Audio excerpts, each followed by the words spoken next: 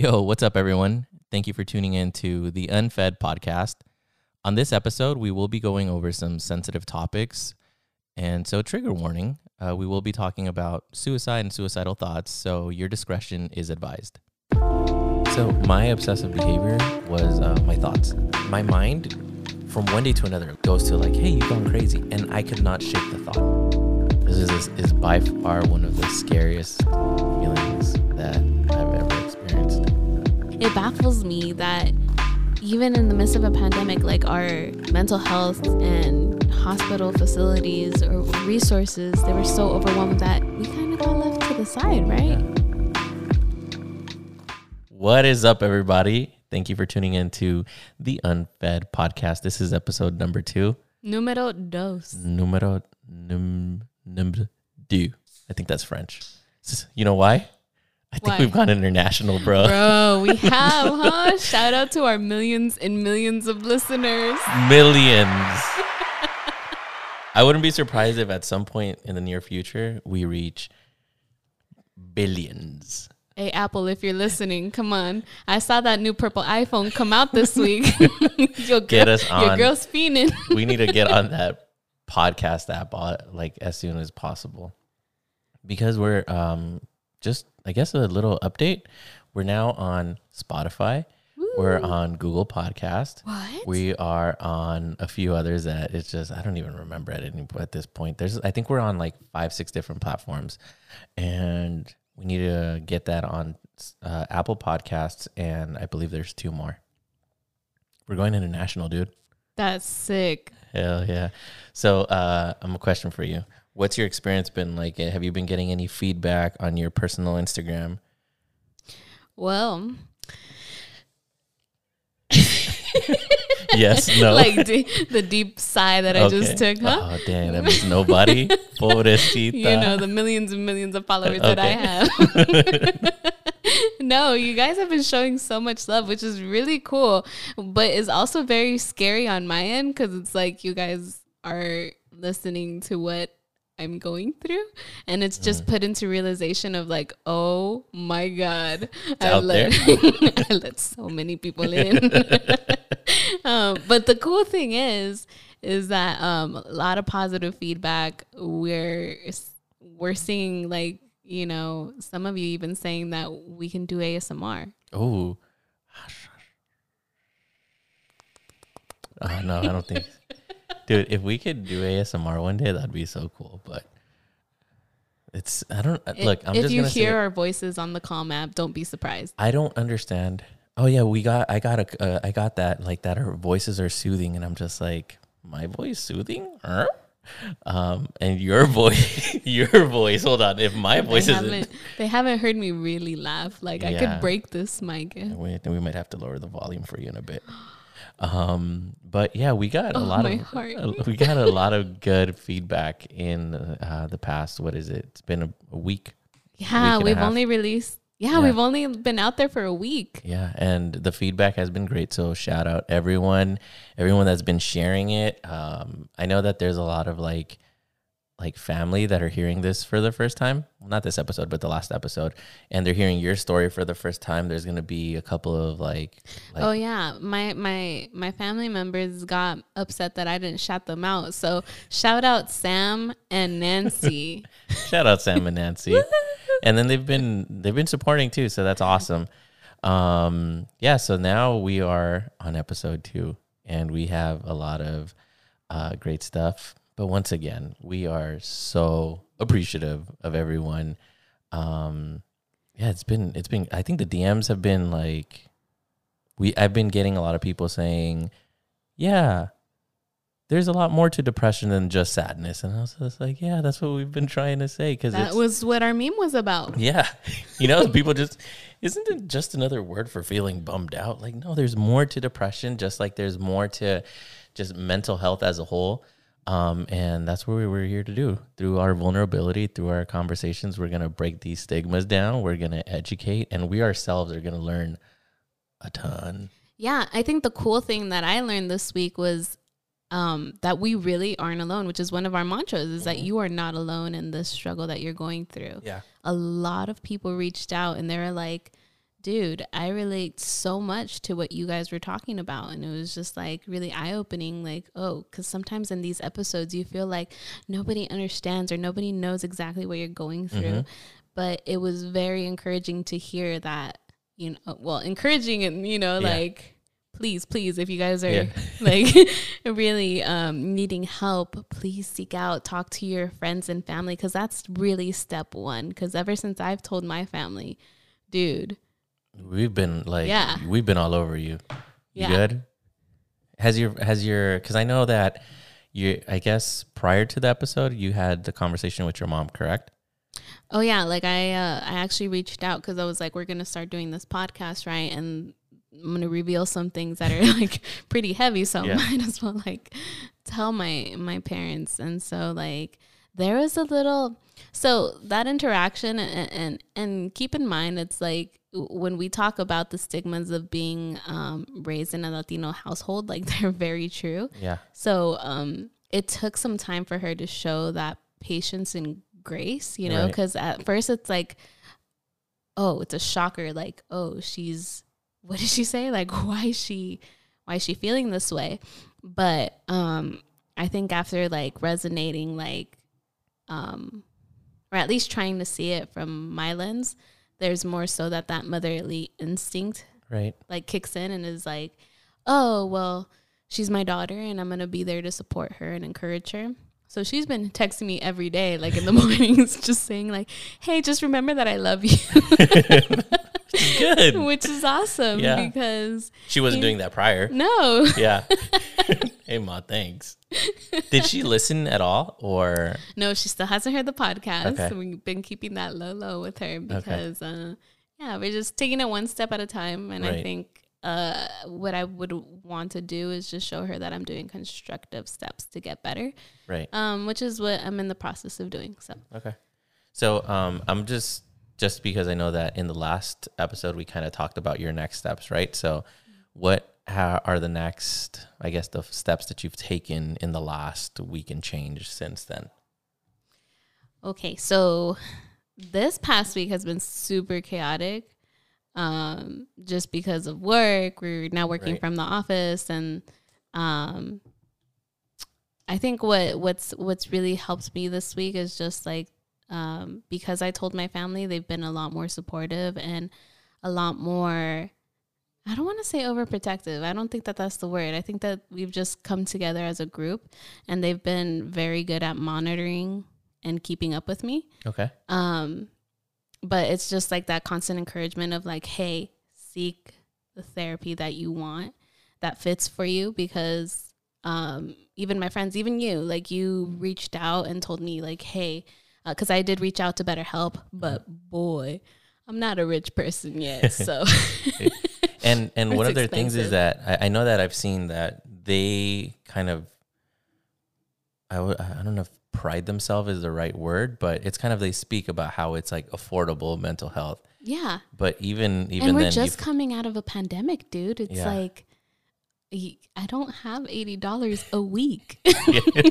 Like aside from like the, you know, like everything else and I'm pretty sure like, and that's because I have a stable job. Like, imagine if you don't. Yeah. No. And I think that's the biggest thing where, you know, we will be talking about a couple of resources that we've found at the end of this episode, but just even the things that we see, it's not affordable, and so which makes it not that accessible for everybody.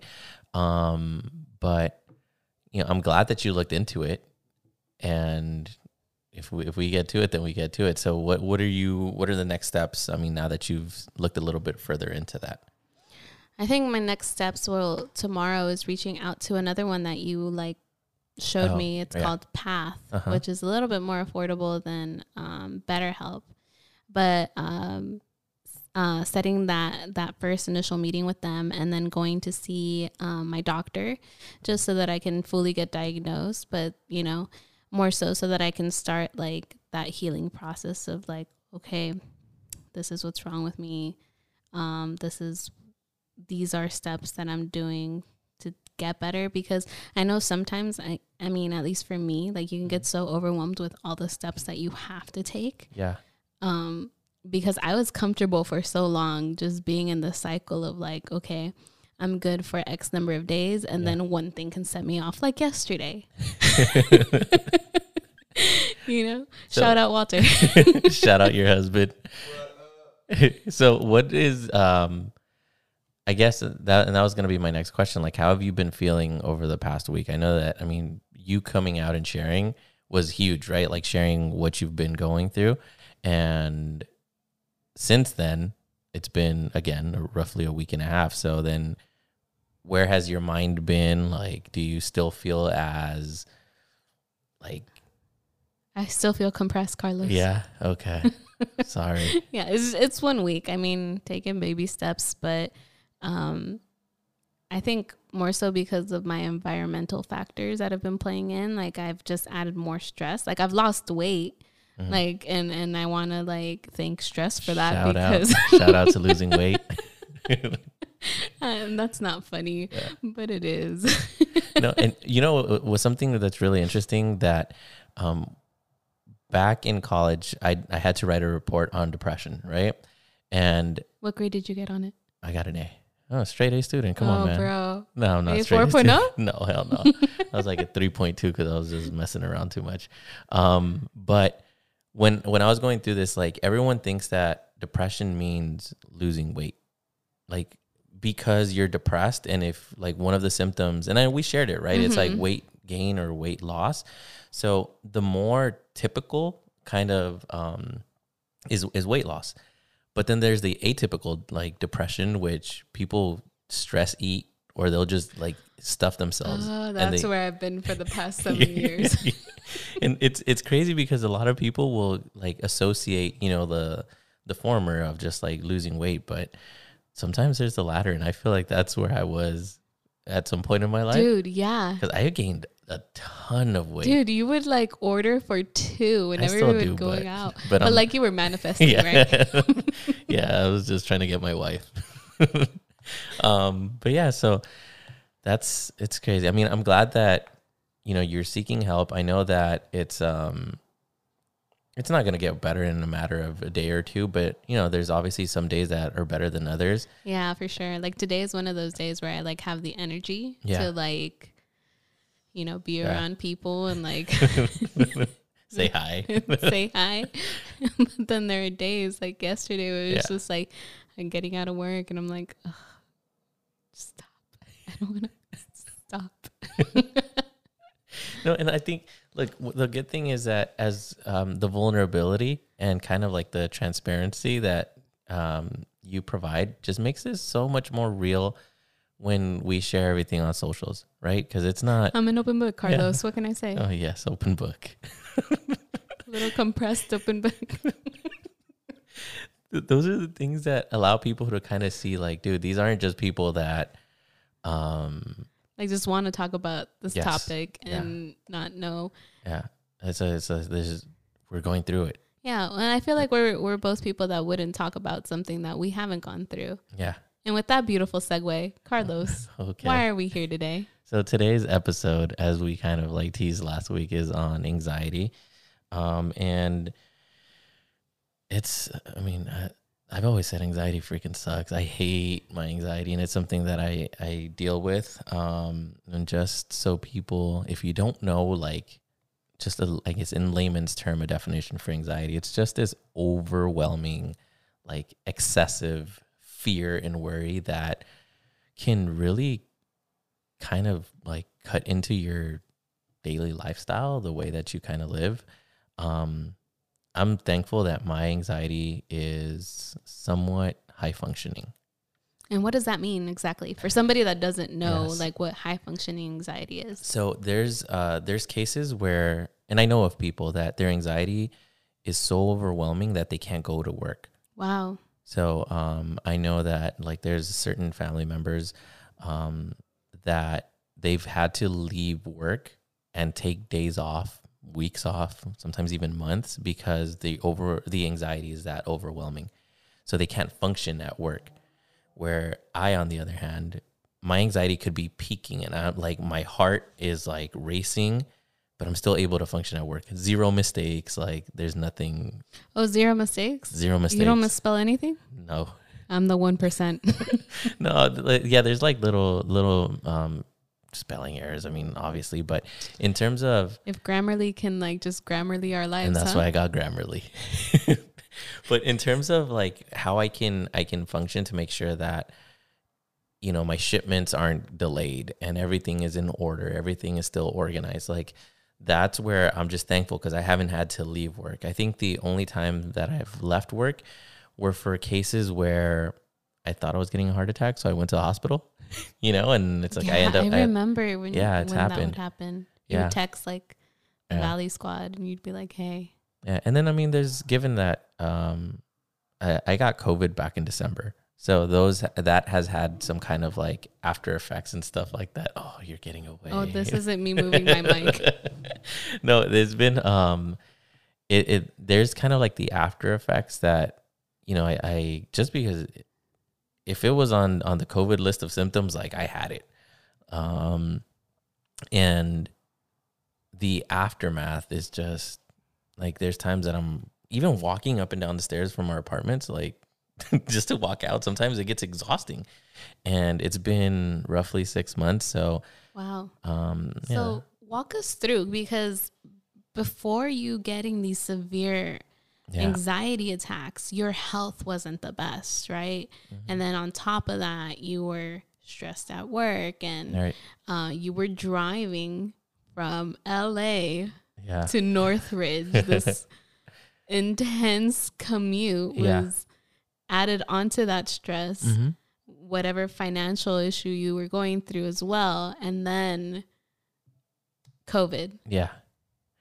So look, I think I will say that I've always had a certain like level of anxiety, but it was very tolerable and very manageable. I trigger warning. Okay. I remember being 16 and like locked myself in my room, blade to my wrist. And I'm just like, what if I just ended it now? And now it's like in hindsight, I'm like, wait, why did that thought even cross my mind? Right. But when I reflect back on everything, like I had I have great parents, very supportive to an extent, right? Like supportive in the sense your mom's adopted me. Yeah, my mom's great. She adopts everyone. I don't feel special anymore. Everyone's my mom's kids. But you know, she's very supportive. Sometimes I think she's very scared of the things that we try because she wants to protect her kids. So, supportive but overprotective, which is kind of a little contradicting sometimes. But yeah, again, I had like a good upbringing, and sometimes I feel like those certain levels of anxiety are probably genetic because my dad has dealt with like certain levels of anxiety and depression in the past. Oh, wow. Mm-hmm. My mom as well. And so I always grew up with like these mild anxiety kind of tendencies or symptoms. Yeah. Do you think seeing those tendencies at a young age kind of resonated with how your brain associated how to deal with external and environmental factors? Again, I'm not a therapist. Yeah, no, but it's a good question just because I've stopped to think about some of the like the most memorable things that I have is seeing my mom have panic attacks in front of me. Oh, wow. And it was because I had really like, I'm gonna tell you the story, and I don't think any of you guys know this, but I used to have really bad anger problems, and I would. Whoa! Yeah. Carlos? Yeah, horrible. Are we talking about the same Carlos? Yeah. From like 13 and on, and that's my age of stress and storm, right? Like I was figuring myself out, and hormones. Probably just all over the place because I remember like anything would trigger me and I was punching doors. I was just, like screaming at the top of my lungs. There was instances where I cussed my mom out. I yelled at my mom. Like what? I would throw stuff around. I would like every so often if my sisters got in the way or they would get in front of me, I would be like, I would cuss at them. I would push them. So there was like a lot of just random built-in anger that I don't know, you know, like that was during my teenage years. And And so in those moments of like me just spazzing out, I would do something, and then I would see my mom kind of start breaking down, and then I would go up to her and I'm like, "Hey, mom, like you need to chill out, or something's gonna happen." And I see her having panic attacks, and I'm just like, "Dude, you're gonna have a heart attack. I need you to relax." Mind you, like my parents know nothing about mental health. Wow. Like so for them, it was just kind of like, "Oh yeah, it's just the way that she reacts to whatever." This lady was having panic attacks, and I was like bringing panic attacks to my mom's life almost on a daily basis. Not funny, but it's just in hindsight, I'm just like, what was going on with me, you know? So those are kind of like my first. Would you say that's when it started, when you were like about 13, where you were just getting like mood swings? Yeah, and I think I've always there's a part that thinks it's very genetic because my dad's gone through it, my mom's gone through it. And then there's the other part of me that believes it's like truly environmental because my mom was so overprotective of me, then I became overprotective of myself. So I used to skateboard and my mom would be, "Hey, Mio, be careful. Like you might go break an arm." And so I became very cautious with maybe I shouldn't jump off this 8 stair, or maybe I shouldn't grind on this rail. And so I was, even going in for an attempt would scare me. Bro, you skate? I used to skate. That was, and I think that's how I dealt with like whatever mental health things I was dealing with in the past. That's how I coped. Like Distraction. no, I think it was the pain of falling. So it's like you're skateboarding, and it's just like you land a trick, and then you feel good that you landed something. If you're having a bad day, it's like you put your headphones on, you go skate, you fall, and it feels good, and then you get back up just to continue doing it again, and it feels good if you continue falling. So it's almost like the induced pain or whatever. But yeah, again, it's just like, again, part of it I feel like it's genetic, other part I feel it's environmental. And I hadn't really had any issues for roughly like 8 years, I would say. And then when COVID hit, that's when I had my first panic attack, and I had never had that before. I think, what was it? Back in 2018, like my health went bad. There was a lot like lost relationships, friendships. There was, You didn't have us in your life. yes. And I didn't, I mean, I always say that when I came back from Berkeley to LA, I came back to a brand new life. Like I started at zero. There was, the relationship was like gone. The church that I grew up in, I didn't like feel like that was the place for me. And I had found a home in up north. Mm-hmm. So then coming down here and then looking for what I had found out there, I couldn't find it out here. My home, the one that I practically grew up in, was lost. Shout out cancer. Like, dude, that thing screwed us over Wow. with my mom's cancer. But shout out mom for fighting and being a survivor. Yeah, she's a strong little cookie, Yeah. that one. So yeah, like we lost our home. I didn't have a job. Like my friends and family, I didn't know where they were at. So I came back to zero. And then on top of that, I lose my health. And it was really dark times for me. So, there was a lot of like anxiety and depression during those times that I never got diagnosed, but I fought through it. Mm-hmm. But again, very manageable and very tolerable. So when you say like, because back then you weren't diagnosed, mm-hmm. But you recognized that those were signs of anxiety and depression. But what were those experiences like? So for me, I have like, again, I've been diagnosed with severe anxiety now, right? So my anxiety now is completely different than the anxiety that I had before. I would 1,000,000 times trade my anxiety from before with my anxiety now. So my anxiety in the past was I just wanted to disappear. I didn't want to be around people. It was like this excessive worry of what if no one loves me? And it was just me kind of like foreshadowing this miserable future for myself. And that would cause me to kind of go into this like hermit crab stage where I just wanted to be home, didn't want to talk to people, didn't want to be around people. I wanted to disappear. I did have, like accelerated heart rate and stuff like that, but I can handle that. I wish I can I can go back to that. Then when COVID hit and I had my first panic attack, that's when everything, that was, I believe it was March 26th, 2020 or March 25th, one of those 2 days. Like COVID hit, pandemic. So we at work were taking different turns, and I took the afternoon kind of like shift so that we weren't around each other. And I went in at like 1 p.m. and I left work at 1 a.m. So I did almost 12 hours at work. Wow. Yeah. And I was driving, I was talking to Vanessa. At this time she was just my girlfriend.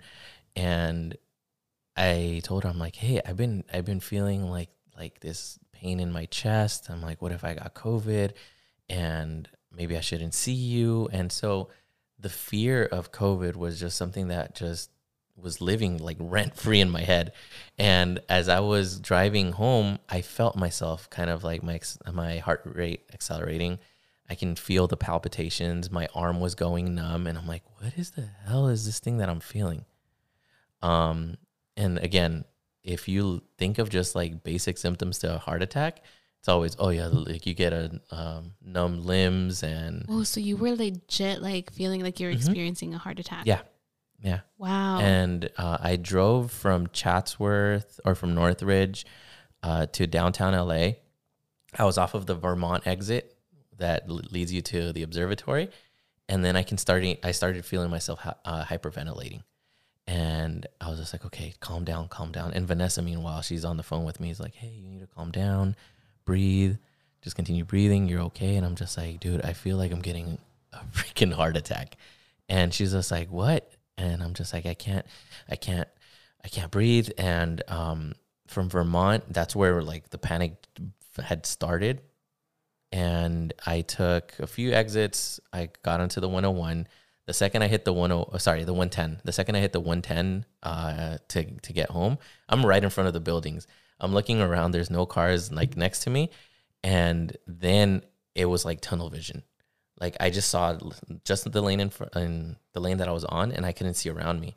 And so I was just like, oh my God, this is over for me. I thought no way. Yeah. I thought it was a full blown like heart attack. I was done. I tried looking around to pull over, and I managed to pull over at like a fork in the road.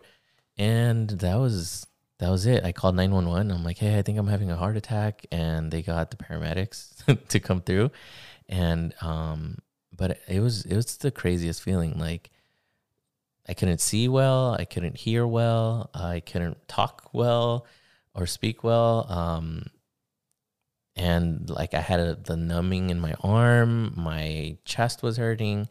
And I got out of my car in the middle of the freeway, and I felt crazy. Like I was raising my hand, bringing it down, just so that I can try to get circulation to my arm.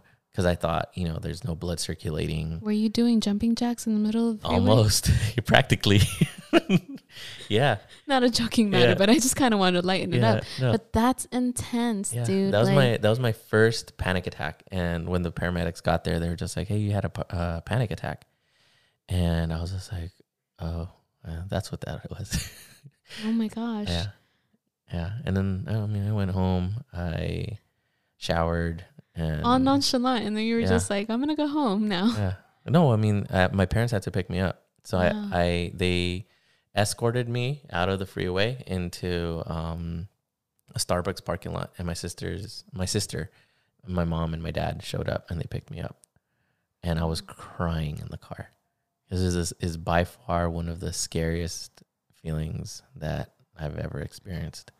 And after that episode, because your family picked you up from that scene, how was it on them, or how was that interaction with them afterwards? For them, it was my mom was just always saying like, hey, you need to calm down. You need to calm down. We're going to be fine. We're going to get through this. Be safe. Obviously, just you can't hang out with people. So like the only people that I was seeing was Vanessa. I think at the time I wasn't seeing you guys. I wasn't seing Hector. Like Vanessa was working from home. I was going to work. Yeah, because you hated us, but yeah, pretty much. Okay. Pandemic. So but I still felt fine, you know, like I was going through some panic attacks I actually, from that moment to the day where it was like doomsday. We're gonna mark that as doomsday. Yeah, I'm gonna mark our next date as doomsday. I probably had like 3 or 4 panic attacks. Wow. But at that point, I already knew it was a panic attack. You get me? So your brain was like spiraling, like it was just. It's weird to explain. I don't know how to explain it, but it's just if I can't even explain a heart attack. You know, it's just the numbing of the arm, and I felt tightness. And to this day, my shoulder cracks now since my first panic attack. Wow. Like, I don't know if you ever see me kind of like moving my arm around. It's because it's always cracking. Wow. Because, you know, the reason why we're going into detail about what anxiety is, and for example, your story of anxiety, because when we talk about anxiety, most people might think like, oh, it's just people being shy or people like having the fear of public speaking. Right. But in reality, it's like there's these intrusive thoughts. Like you mentioned, you're like, you had the fear of being judged by others in social situations. Right. You had the fear of accidentally offending people. The fear of being the center of attention. I don't think that's ever been a problem for you, but no, like it actually is. No, so this is the interesting thing. Like we've joked around about this. So before we go there, there's different like types of anxiety, right? Yeah. And so I was diagnosed with like general anxiety disorder, but mine was severe. And I think I've always dealt with a certain level of social anxiety, which is why I kind of stopped myself from doing things. Like me being on this podcast, like starting the Unfed with you was just a big deal for me because I've always had this fear of being judged, which has stopped me from doing a lot of things. So we're breaking barriers here, you know? And I at Berkeley, they were doing a study. And wait, where did you go again? Oh, Berkeley. Okay. At Cal. They were doing like this study. And so I was a participant in their study. And it was supposed to be like, that's it. You go in, you answer their questions, you walk out. But I knew the guy that was conducting the test or the experiment. So he was just like, you let yourself be experimented on? Yeah. Bro, you're brave. Yeah, you have to. But it was a social anxiety questionnaire, right? Okay. And would I have passed? Probably not. No, you failed. But when I went to it, he said, "Oh, normally I'm not supposed to give answers, but I was I'm just gonna let you know that you have like symptoms of social anxiety." And then I was just like, "Oh, well, I mean, kind of makes sense." And he kind of pointed a few things out that indicated. Wow. What did he say? It was just like the fear of the judgment and how it stops me from doing things. Like that's probably the biggest indicator of my social anxiety. I can adapt myself. And I feel like I've been in environments where I have to, like I'm kind of forced to be interactive and extroverted, quote unquote. But, and I do need people around me, right? But it's not, I don't need new people. Like I just need my friends to talk to. Squad. Yeah. And then when I meet people, it's always fun. Like I like learning about people. And I think that that's just due to kind of like that's why I study psychology. Like I wanted to study human behavior. It's always fascinated me. You see, and that's where I'm like, I think we kind of differ because like you still have that open door where it's just like you love meeting new people and you're welcome to the idea of like maybe, you know? Yeah. But me. Yeah. I'm just like, nah, bro. I'm okay with just, day at home. Yeah. And all I want to spend time with, or whom I only want to spend time with, is Walter. Your husband. My husband. No, and I have those days like shout out to the motorcycles driving down our street. I have those days with my wife, right? Like there's days where I don't want to see people, but I think I don't even know what it is, but I always tend to put people in front of me, and I think that in essence is kind of like a downfall. Oof, it's like people pleasing. Yeah, it's my character, it's who I am, and there's times that people may come over, and was I in the mood to have people over? Not necessarily. it was a bad day at work or a rather stressful day at work, the last thing that I want to do is be around people. But I also realized that people love me and people love my wife and they want to like spend time with us. And that sometimes means more than however I'm feeling. And so in order to cater to them and show them that that love and appreciation is like reciprocated, I put whatever I have on the side to be there for them and spend time with them. But in the past year, I mean, saying no, setting boundaries is something that I've had to do because it just got progressively worse, you know? Yeah. And I was literally going to ask that. And I'm like, it's a good thing, you know, to want to have people, like good people surrounding you. Yeah. But all at, you know, a limit, like you said, boundaries, because like you were saying, you were going through all of this stuff and then still wanting to people please. Yeah. And it got worse. And that's the thing. You get me? Like going through panic attacks and trying to be there for people, you couldn't because of COVID. But then, you know, we had an incident where I took an edible and it just kind of like. Whoa. Yeah. If you are 13 years or younger, please. Yeah. No, and my disclaimer is always like, don't do drugs because you just don't know how they're going to react with your body, you know? Especially with you like going through what you've been through. Yeah. So I guess I've been prone to anxiety, and I think that the amount that I took was just not, it was no good. And you know, you do things to seek, what's the word I'm looking for? Like an escape in essence. I was very stressed out. I was tired and I just wanted to kind of unwind a little bit. And to your defense, we were on vacation. Yeah. No. And then you also hear a lot of things, you know, like I know tons of people that they smoke weed to relax. Right. And so there I was thinking, well, I'm going to relax. I'm going to unwind. And I haven't done drugs in 10 years, you know, like that was my first time in a long time. And what I thought was going to like, my reaction or my experience rather was going to be like, was not that, dude, everything spiraled out of control. I felt like I was going crazy. And I'm no expert, but don't drugs amplify the feeling that you're in or the state that you're in? It depends. Like, I think afterwards when I spoke with my sisters and I told them, I'm like, dude, like I had an edible and then my sister Josie said, you're an idiot. And I'm like, why? She goes, dude, like that makes it worse. Like you're already anxious and you went and you had an edible. Not only did you not have like a small dose of the edible, you had a high dosage in your edible. Like you're an idiot. Yeah, that night was not fun for Vanessa or I. Yeah, like we had to take care. I apologize. Yeah, and my experience during that time though, like I remember that when it first hit, when I first started feeling the reaction of it, my arm went numb, and I couldn't shake my mind off of the fact that my arm was numb. Yeah, dude, you even got down on your knees and started praying. Yeah, because dude, I don't even remember like a lot of things.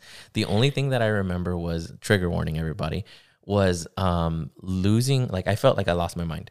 And I think that the biggest fear or some of the biggest fears that I've had in life is going crazy, ending up with Alzheimer's and not being able to remember anything, dementia, like those thoughts have always been scary to me. And so the fact that I felt like I was in this mindset where I completely lost control of my thoughts, my actions, were just a little concerning to me. Well, a lot concerning to me. So, yeah, it was a scary night, and I haven't been the same since. Wow. Yeah. Do you remember when Hector like gave me the phone and told me to call 911 because he had seen this in an episode of Grey's Anatomy? Yeah. Yeah. No, I remember like snippets of the entire night. I remember saying that I was the Avatar, as the Avatar. But, you know, it's just like, and here's the thing. I can't go and speak against, you know, like drugs or marijuana specifically, because I know that it does help a lot of people out. But at the same time, like I have to I don't do drugs, and the fact that I did it that one day is completely out of character for me. So as I've had these conversations and I've been open about it, I've encountered a lot of people that have shared the exact same experiences. I had an edible and I felt like I lost my mind, and the post like weed experience or marijuana experience has led them to anxiety. So it's not like I'm not the only one, which made me feel like, why aren't people talking about this? You know, like it's literally Russian roulette. You go, you take an edible, you think that it's just going to be fun and it's all fun and games. And do you think it was more so the peer pressure, like because you wanted to like, you know, I think growing up, I had bad experiences with marijuana, and I never got to enjoy it. So I always said, I'm going to do it one last time just to have fun. And that one last time was literally the last time, and it was not fun. And it left me like, I'm not going to say I'm messed up, but I obviously have to deal with some things that I wasn't having to deal with prior. Wow. Mm-hmm. I remember speaking on marijuana. Uh-huh. Maria Juana. Yeah. I know her. know her very little. Yeah. Back in my day. I remember one time at band camp. Uh-huh. No. I think I was a sophomore. No, maybe a junior. Mm-hmm. One of the two. But I remember going over to my friend's house because she had a prescription of medical marijuana, mm-hmm. and her house was directly adjacent to the elementary school or middle school that I used to go pick up my little brother and sister at.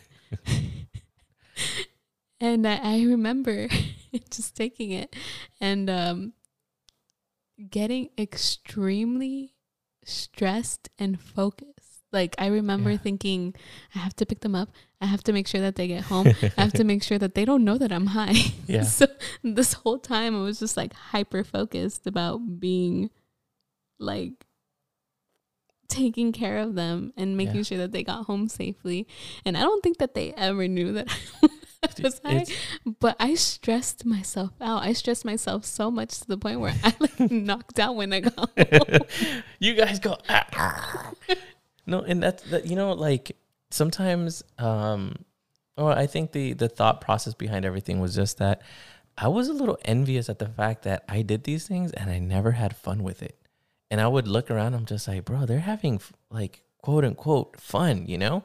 And the reason why I spoke about it or spoke against it so much in the past was because I felt like I didn't need it to have fun. So when I went ahead and did it this time around, it wasn't to have fun. It was to unwind and kind of like alleviate a lot of that stress. Isn't that what fun is? No. Fun is like you laugh. Oh. I thought it was just going to be like this relaxing experience for me, and it wasn't, which led to like, since then I have daily brain fog. Wow. And that's one thing that doesn't go away. In the mornings, it's really difficult to kind of wake up because I wake up extremely groggy, and it's not this like fatigue thing. It's just, I roll out of bed and it's just almost everything's just, it's like vertigo, I guess. Really? Mm-hmm. And that's almost, it happens very frequent. Let me ask you a couple of questions because one of our listeners, Nancy, she provided this board from Pinterest. Okay. She said, these are some signs of what anxiety might look like. And one of them, you mentioned earlier on, irritability. Yeah. So that's true. I mean, I don't think that that's something that I experienced, but I've seen it. But you were saying earlier when you were like 13, things would trigger you. Oh, like yes. You were upset. Yes. Yeah. And then another one is obsessive behaviors. Yeah. So my obsessive behavior was my thoughts. Oh, wow. Yeah. So so in the process of like everything, right? If I walk you briefly through everything, like had the edible the next day, it was just kind of like everyone was down in the dumps and I felt like a party pooper, and then I'm still trying to have fun because we're out there vacationing. So brain fog consistently for a few days. And then, I felt like, okay, I'm starting to get back from the edible and whatever happened. Fast forward to, that was May 25th of last year. So fast forward to Vanessa's birthday, July 13th. My mind from one day to another, like normal, a little bit of brain fog goes to like, hey, you gone crazy. And I could not shake the thought for the life of me. Like I could not shake the thought. And it got to like tension headaches where from the middle of my forehead to the back of my head, I felt like someone was squeezing my head closed. Did you also experience, because that's one of the symptoms too, dizziness and numbness. But did you also experience sleepiness or insomnia? Yeah, I mean, and I don't know. 'Cause again, it's just like depression, you need to have like 5 of the symptoms for them to kind of diagnose you with depression. And then they need to be for roughly 2 weeks, I believe. It's 2 weeks. For anxiety, they just say like, hey, how often do you feel this way? And then based off of your answers, they go in and they say, okay, well, you from like a 5 to a 10 is mild anxiety, moderate, whatever it is. So when I went and I answered everything, like, dude, everything was like a 10. And so I don't know exactly how that factors into all the symptoms, but I was diagnosed with it because, I couldn't sleep some days, but it was because I was thinking too much before going to sleep. And again, telling you that since I was little, the thought of losing my mind was the biggest thing that I feared. Going over and having this like traumatic experience off an edible, I feel like I haven't been able to shake that thought. So I remember one time I did therapy, and the therapist kind of hinted at the fact that it could be that I'm just living in that fear of that day and I haven't let that go, which she hinted it's kind of like PTSD kind of. Oh, wow. So it was such a traumatizing event in my life that I kind of hold on to that fear and I haven't fully let it go, which is possible because when I do like my cognitive behavior therapy, when I was doing group therapy for all that stuff, it was things that I had to practice, like exposure therapy. I was scared of hurting myself for so long. But why? Because the day that everything happened, everything went down with the edible, you remember I was just like, I'm scared that I'm going to hurt myself and I don't want to be in the second floor.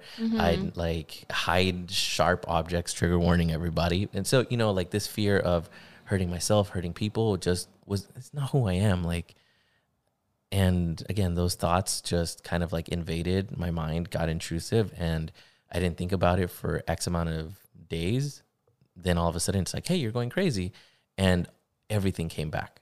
Wow. So, and then I had to live with that for, it's been roughly almost a year. I'm like 9 months, 10 months almost that I've been struggling with that. Wow. And so speaking of that, what steps are you going to or have taken to get better?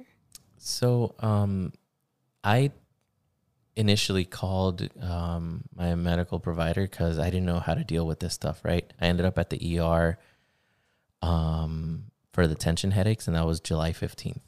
And I didn't know how to deal with the headaches. I didn't know how to deal with the fact that I felt like I was going crazy. I was having like a panic attack, and I was on the phone with a nurse, and they said, hey, like, you might be having a panic attack, but you also have signs of a stroke, so you should come in. No way. Yeah, because they started asking me if like, okay, so they ask you a series of questions, and then they asked me, can you look at yourself in the mirror? Like, is half of your face droopy? And then I'm like, I don't know. Like, I can't tell at this point. My face is naturally droopy. My lip hangs from one side. It's just, I couldn't tell. And especially because, again, tunnel vision, like when I have panic attacks, it's just everything just kind of focuses in on to the center of wherever I'm looking and everything else is blurry.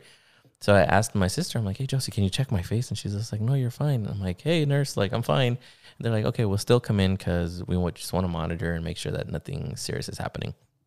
So they recommended the Calm app, which that was kind of like, I remember doing these meditations and I broke down crying. And I was just like, God, I know that, I'm doing meditations right now, but I'm like, dude, like this thing sucks. And it's just being so in tune with your body, which is why like meditation and prayer to me are two distinct things, and a lot of people meditate to pray or they kind of like, they say that their prayer is their meditation. To me, they're two distinct things. When I was doing my meditation, it was just in silence and I was in tune with my body and I was learning how to breathe again, because it's something that when you're panicking, you forget to breathe. And so no oxygen is going into your brain. And then before you know it, you're like that, the lack of oxygen in your brain just causes you to go into further so it's just, what if there's too much oxygen in your brain? Then I don't know what happens then. But I remember that day I did like this meditation, and then as I was being guided through it, they're just like, okay, breathe. And then think about the area where you're feeling, where you need to relax. And then again, because my panic attacks have caused like tightness in my left shoulder, I focused on my shoulder, and they're like, okay, now let it go. And so I let go of it. And I felt like relaxed, like instantly, right? Because it's like your brain is associating with like, okay, I'm taking direction. And you don't realize how tense your body is. And so as you start loosening those muscles up, then you start feeling like free. And as you're saying that, I'm like, oh my gosh. I'm so tense. Just let go of my shoulders a little bit. Yeah, no, it's something that you don't really think about those things and how they affect you. But I broke down that day and I felt free for seconds and then they went back, But just that moment of feeling like my mind is back is probably one of the best feelings that I've had in the past year. But, just long story short, I did therapy, but my therapy sessions, and I don't know if it's kind of like due to the pandemic and a spike in anxiety with everyone everyone was seeking therapy. That's very true. My kind of appointments were a month and a half apart. Wow.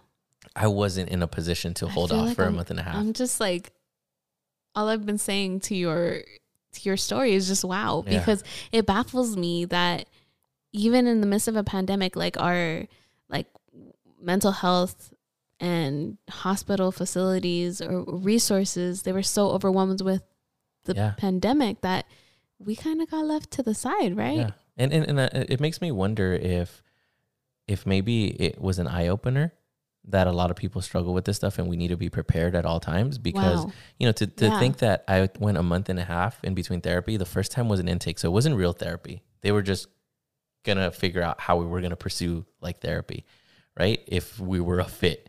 The second time, they didn't know, like, they're just like, hey, we're just going to talk a little bit and we're going to figure things out and kind of start at the beginning. And then they asked me if I was feeling suicidal. I'm just like, there's times where I'm just kind of like, do I want to live? Like, I feel crazy. Is killing myself the only way out of this thing? And, like that could be a 5150, like I can be like stamped and sealed as someone that wants to take their life away. And all of a sudden, I'm not in a position to take care of myself, and I can be taken into a psych ward. So, I did like all of that stuff. Just, I didn't know how to deal with any of it. And a month and a half in between my sessions, I'm calling them. I'm calling like the emergency hotline for my provider, and nothing is working.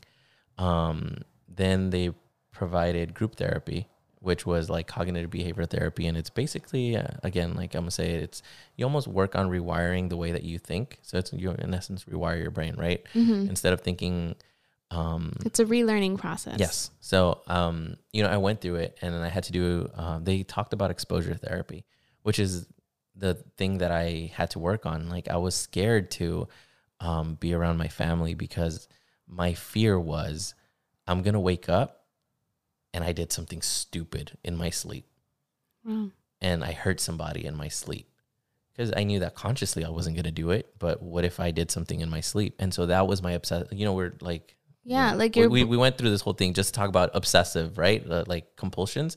So my obsessive compulsion was, I'm thinking that I'm gonna hurt people, which I think they coined it as harm OCD, where it's the thought of hurting people or yourself. And so that's what, when I started doing this cognitive behavioral therapy and kind of rewiring things, I would take one-on-ones with the therapist.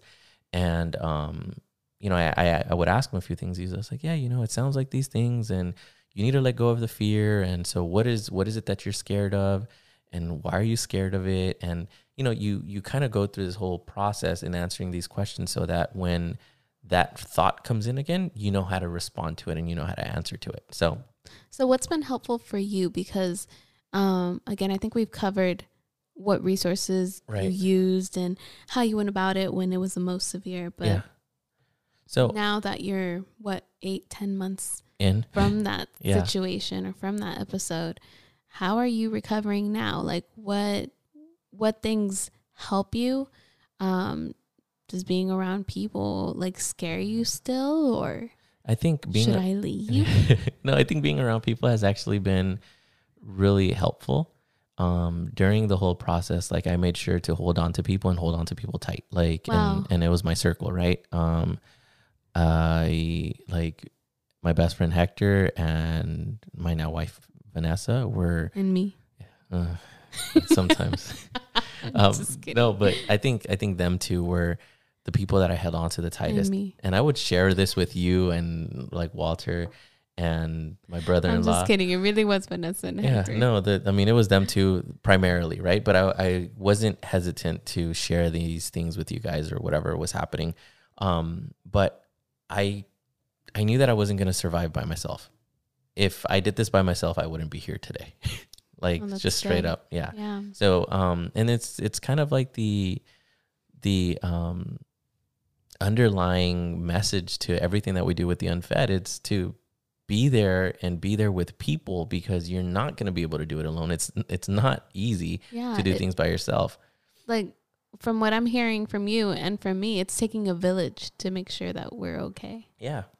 It definitely takes a village, because when you're weak and your mind, like I remember Vanessa would hold my face when I was like having my anxiety attack.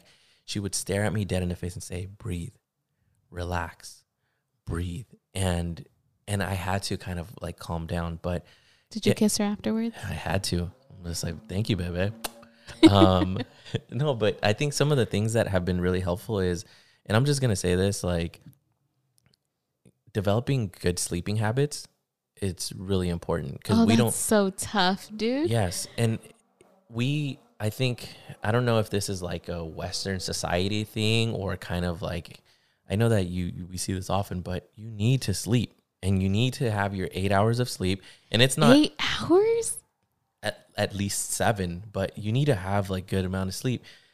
You can't go to sleep at 3 a.m, wake up at 10 or 11 and say, oh, I had 8 hours of sleep. Like that's not, when your body says, hey, go to sleep, you need to go to sleep.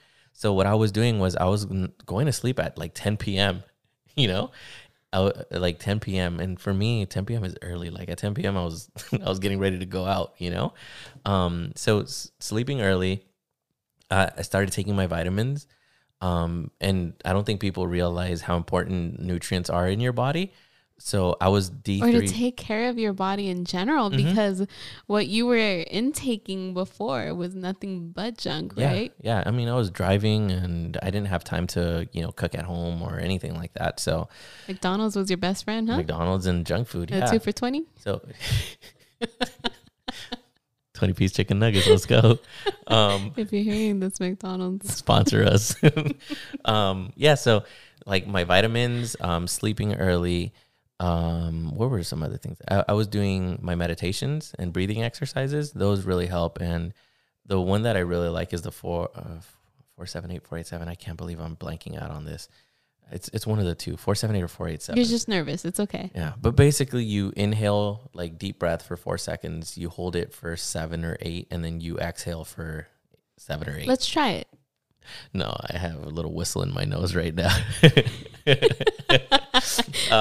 Hold your breath for 4 seconds, you said? No, you inhale for 4. Oh.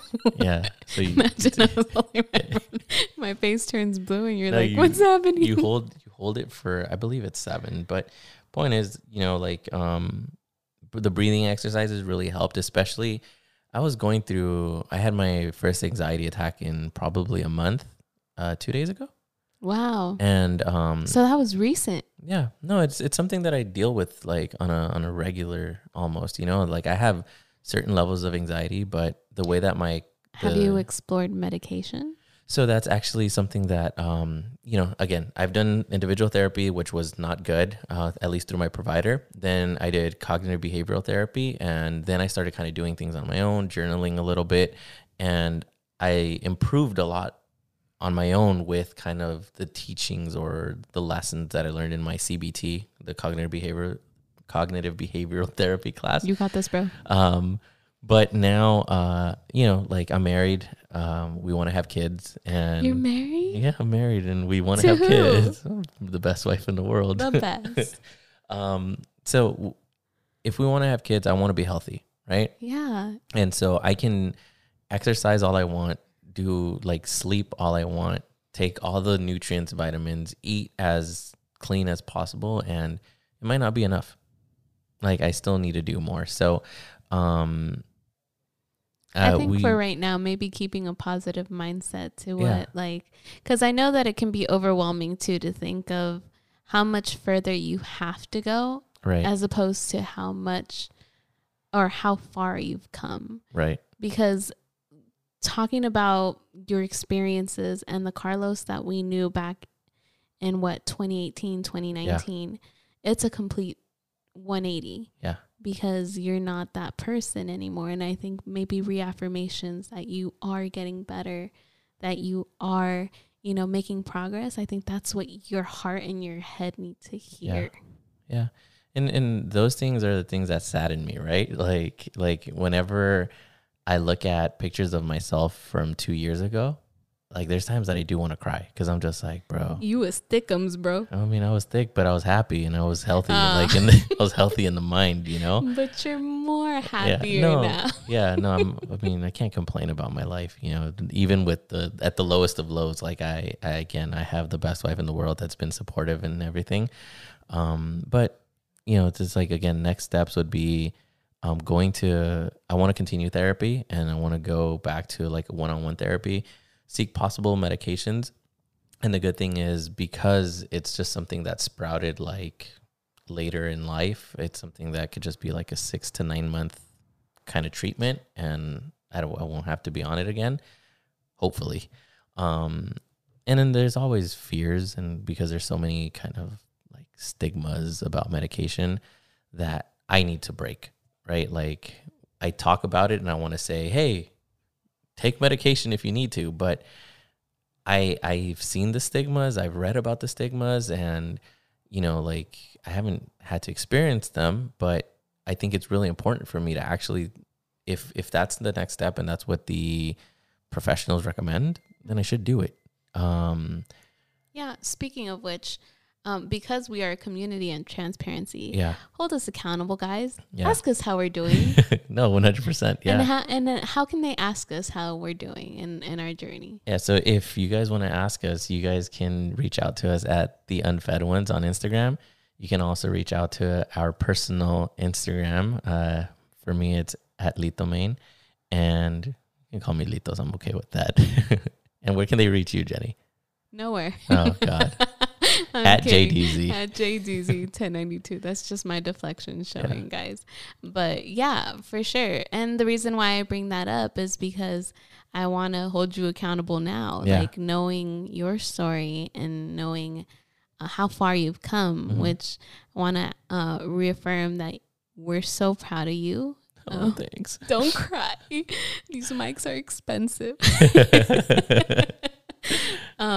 And just know, like, make a visit to the doctor, dude. Like, make sure that happens.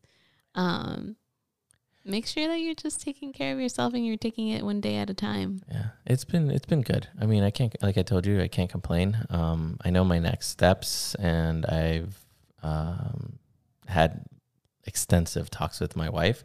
So, you know, as we approach like the end of this, the only thing that I do want to say is, like, we need to take care of ourselves. If you're going through anxiety, like, make sure you listen to your body and see what affects it, right? Like, we don't look at the little things like caffeine. right? Yeah. And how that can spike your anxiety, like, and people don't think about that. So, you know, always pay attention to your body, exercise, sleep well, take your vitamins, eat well. And the other thing, just real briefly, we don't think that the gut in essence is like the second brain. Did you know that? Oh, bro, I'm not smart in two brains. Yeah. No, your stomach actually is responsible for a lot of, if I'm not mistaken, the release of a lot of serotonin, which is the mood disorder. Or sorry, mood you know what? hormone. That mood explains hormone. a lot because I haven't had pizza in a long time. So you're in a bad mood. Yeah, no. And so when you eat not so clean, then you can inhibit how much like the serotonin levels and stuff like that. So has anybody told you that you're very smart? no, I feel like I'm like it's been a while since I've done all this digging and research. So correct me if I'm wrong, professionals out there, but I've done some reading with that stuff, and you know, like I never knew about that. The things that we eat can affect the way that we like feel and our mood, because the gut is like releases serotonin just I think at the same levels if that's something I'm not even. So what I'm hearing is that like, we whatever. both need a cleanse. Like yeah. I've been working on it. I don't know about you, Jenny, but I've been working on it. You gonna expose me like that? No, but yeah, everyone, just make sure you take care of yourself. If you haven't heard this today, you are loved, you are cared for, and there's a reason for you being here. Yes, we love you, and we thank you for tuning in. This is by far our longest episode, Jenny. Yeah, I mean, it's fun. you, Carlos. It's fun. We're so glad you guys tuned in and made time to listen to two knuckleheads. And just make sure you stay tuned for our next episode. Stay tuned. Stay tuned for our next episode. It's going to be a good one. Just a little surprise. Make sure you follow us on Instagram at The Unfed Ones. We have a giveaway coming up, so just stay tuned. Yeah, we're going to be giving away... Just follow us. Our drum rolls need work. Follow us on socials and you'll find out. All right. Socials. Stay tuned. Stay tuned. Bye. Bye.